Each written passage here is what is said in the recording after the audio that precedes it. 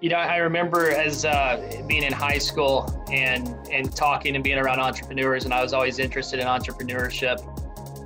And I didn't go that route, so I went into the corporate America and those things that you don't want to do, or you've got compliance and you've got your bosses, and that was so attractive when I started my own thing that to a higher degree you can choose what you want to do and what you're passionate about, right? What you build, how you build it, the people you surround around you, things like that. Welcome to the Meaningful Work Podcast, your source for ideas, inspiration, and tools for unleashing your best, most fulfilling work yet. Now, your host, Josh Schneider. Yes, welcome to the show today. Today's guest is Clint St. Mosley, and he is a proud owner of a State Farm agency. Now, we're going to unpack a little bit of his path, but the reason why I wanted Clint on the show was because this man thinks and lives deeply. We met, we used to live in the same neighborhood, and just getting around him in social settings, you could sense a depth and a level of thought about how he chooses to operate. Now, might be a little illogical. He's a Buffalo Bills fan. We'll pray for him later, but I'm excited, Clint, to have you on to just get some insight for how you process, how you think, how you overcome obstacles, how you stay focused. I mean, you've got a wife, you've got twin boys, you've got a business, and I'm excited to get into this. Welcome to the show, Clint St. Mosley. How are you, sir? I am doing wonderful. How are you? Fantastic. Excited to have you here. Excited to learn and understand from your experience.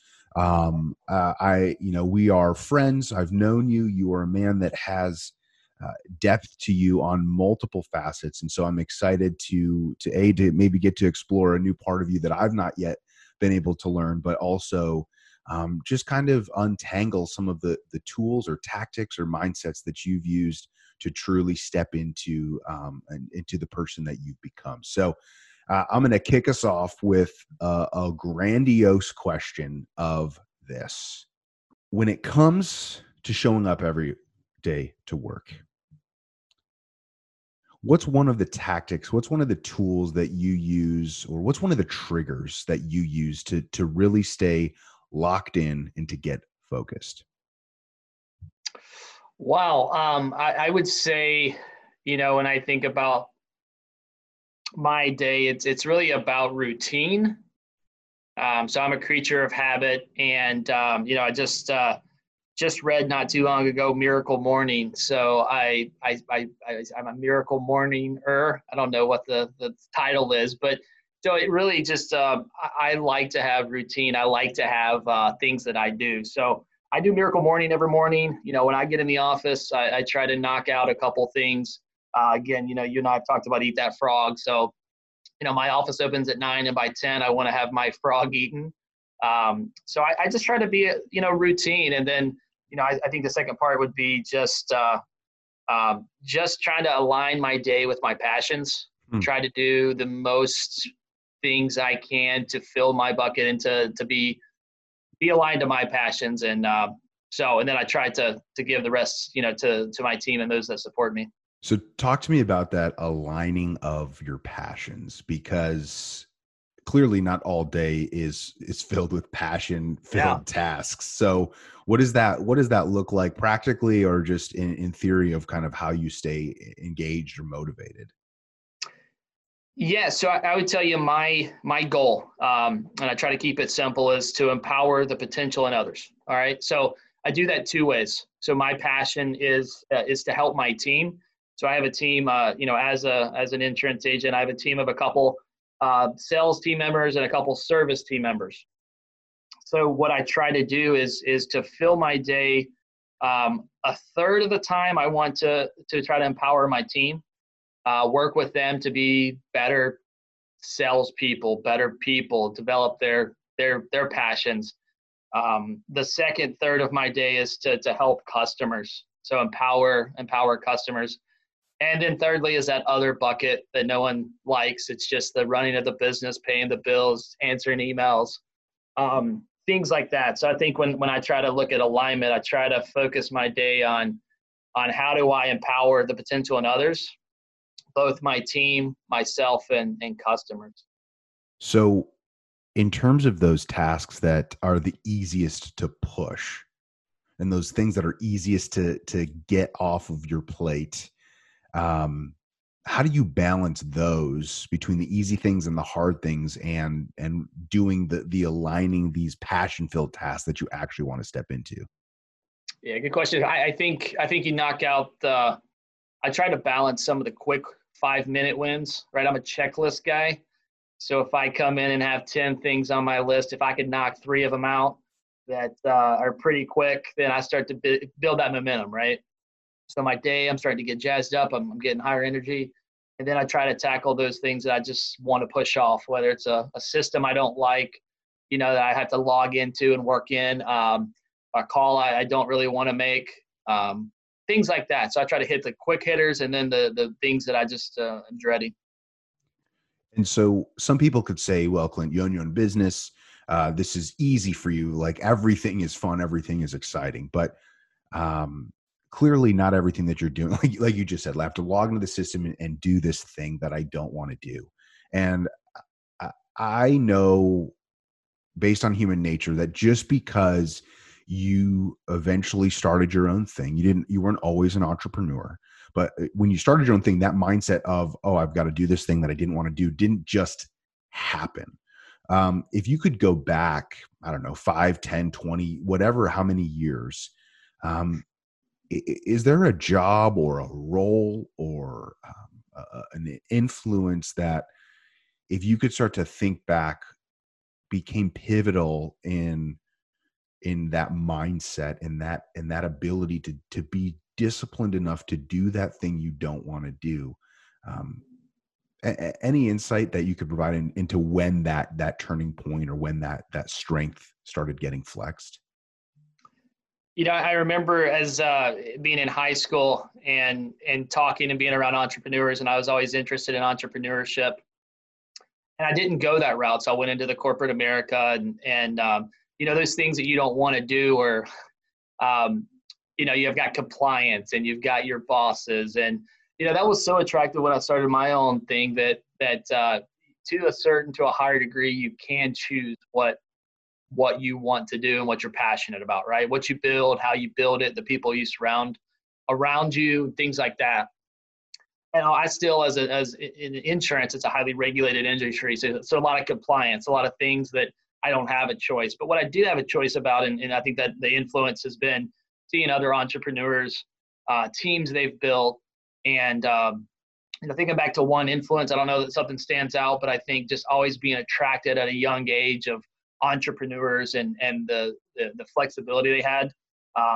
Again, I think that's the one misnomer is it's not less work, right? Most of us entrepreneurs, most of us business owners, we may work 80, 100 hours a week, but it's fun. It's what we want to do. There's a bigger reward for that.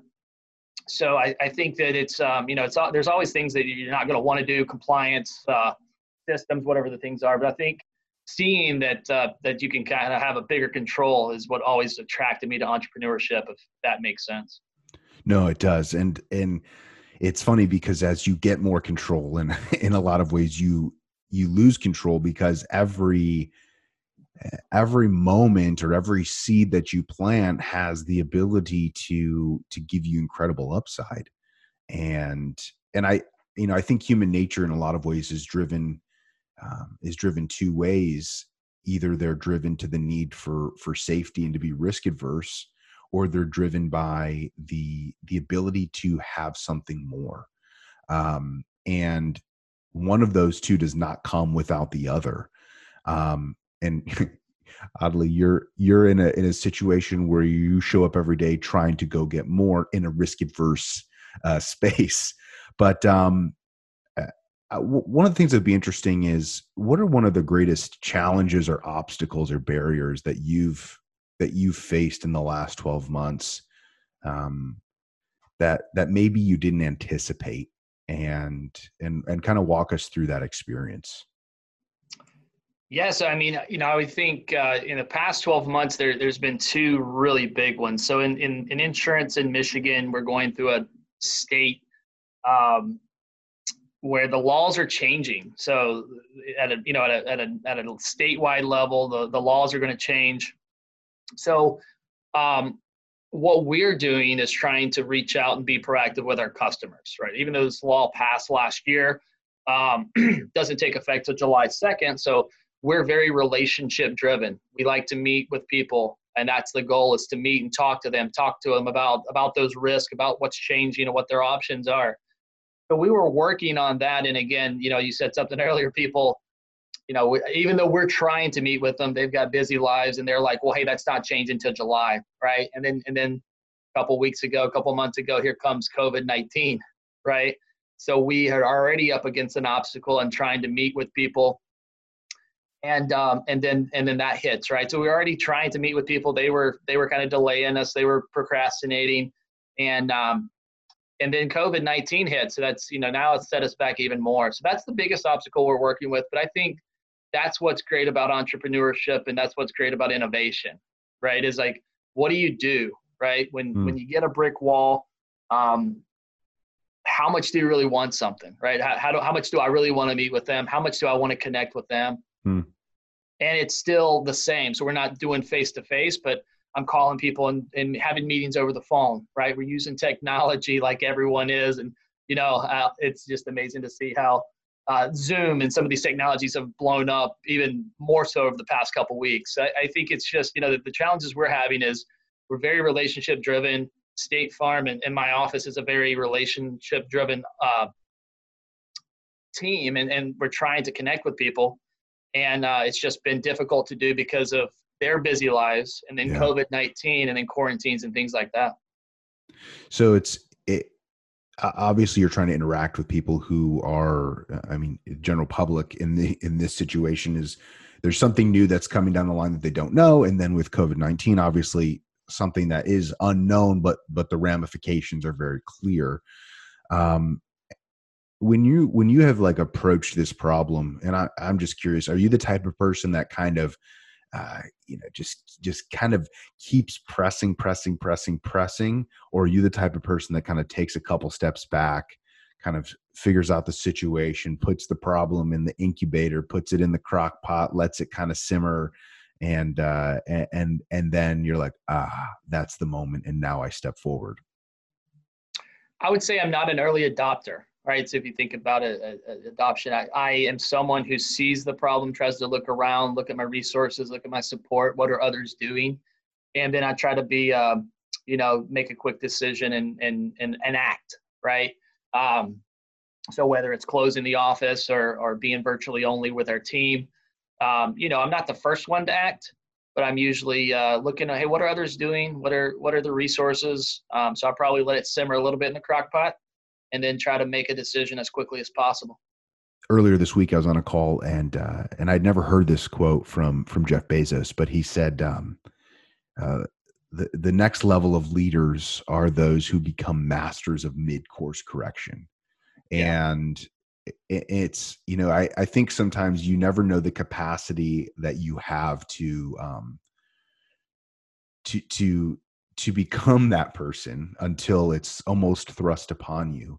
Another thing from that call, and I want to turn this into a question, was it said, we may be in a season where being flexible is too rigid.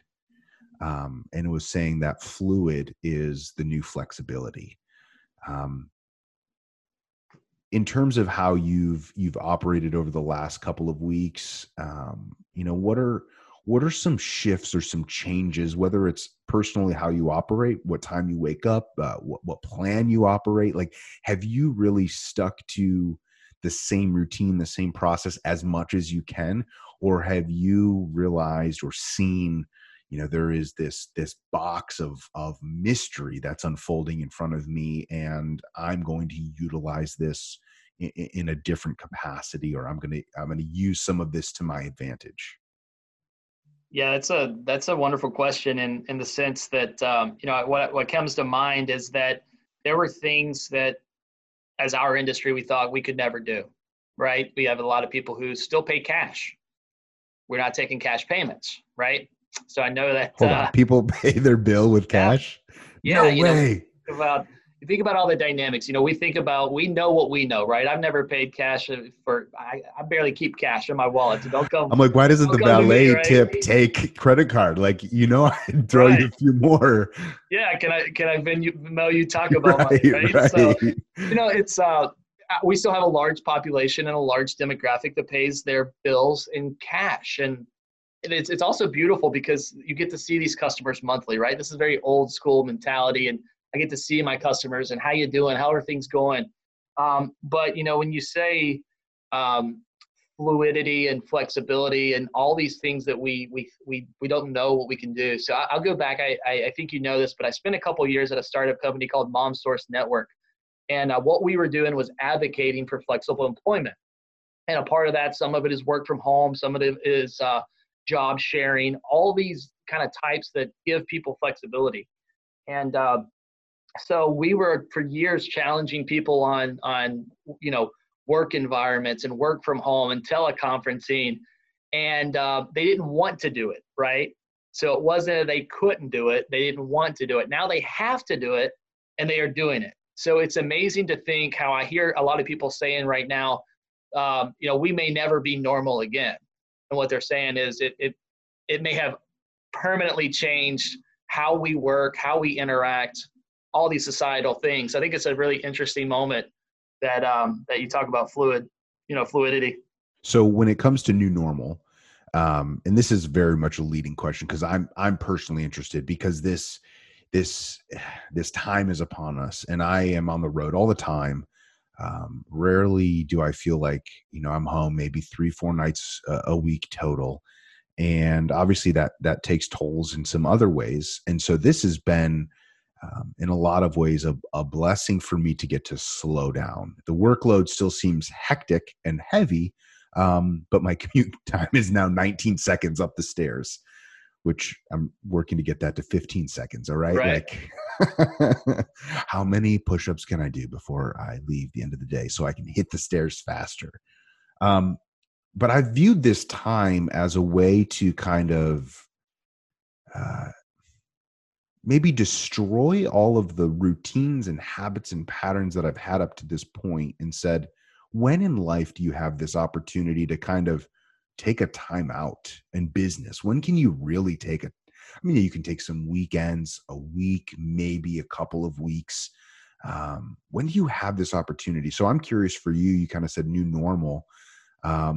What are you thinking about, or what do you want to maybe be something that comes out of this that maybe is a new way of operating for you, a new process, a new way of thinking, or just a new way of doing business? So I'm leading this because it's something I'm thinking a lot about personally, but I'm also intrigued when you think of new normal, what does it mean to Clint?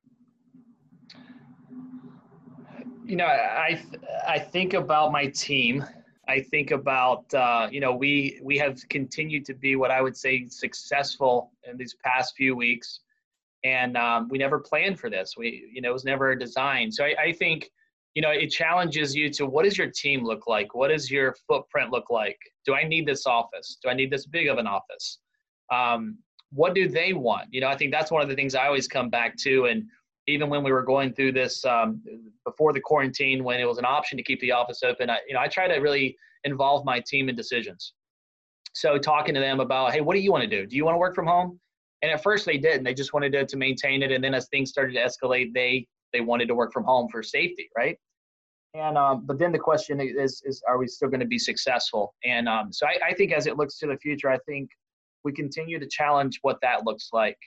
And then for me personally, my wife's in healthcare, and when this all started, we didn't know what that was going to look like. We didn't know what daycare was going to look like.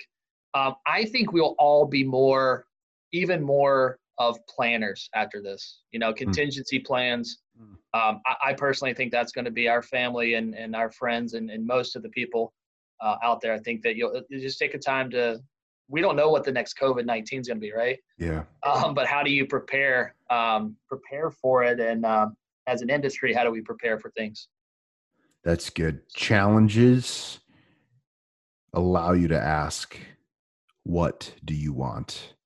I think that right there is such a quintessential mindset.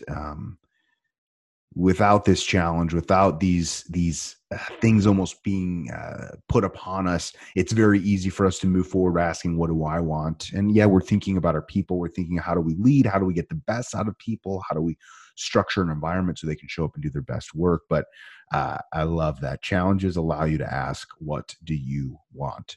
So Clint, so grateful for your time that you could come on today and just share some insights in how you've gone from this transition and just some of the new things that you've been thinking about. And obviously we are all figuring this out, and so it'll be exciting to have you on again in 6 months and reflect back on some of the learnings and really dive a little bit deeper. So Clint, thank you so much for your time. We'll see you next time. All right, take care.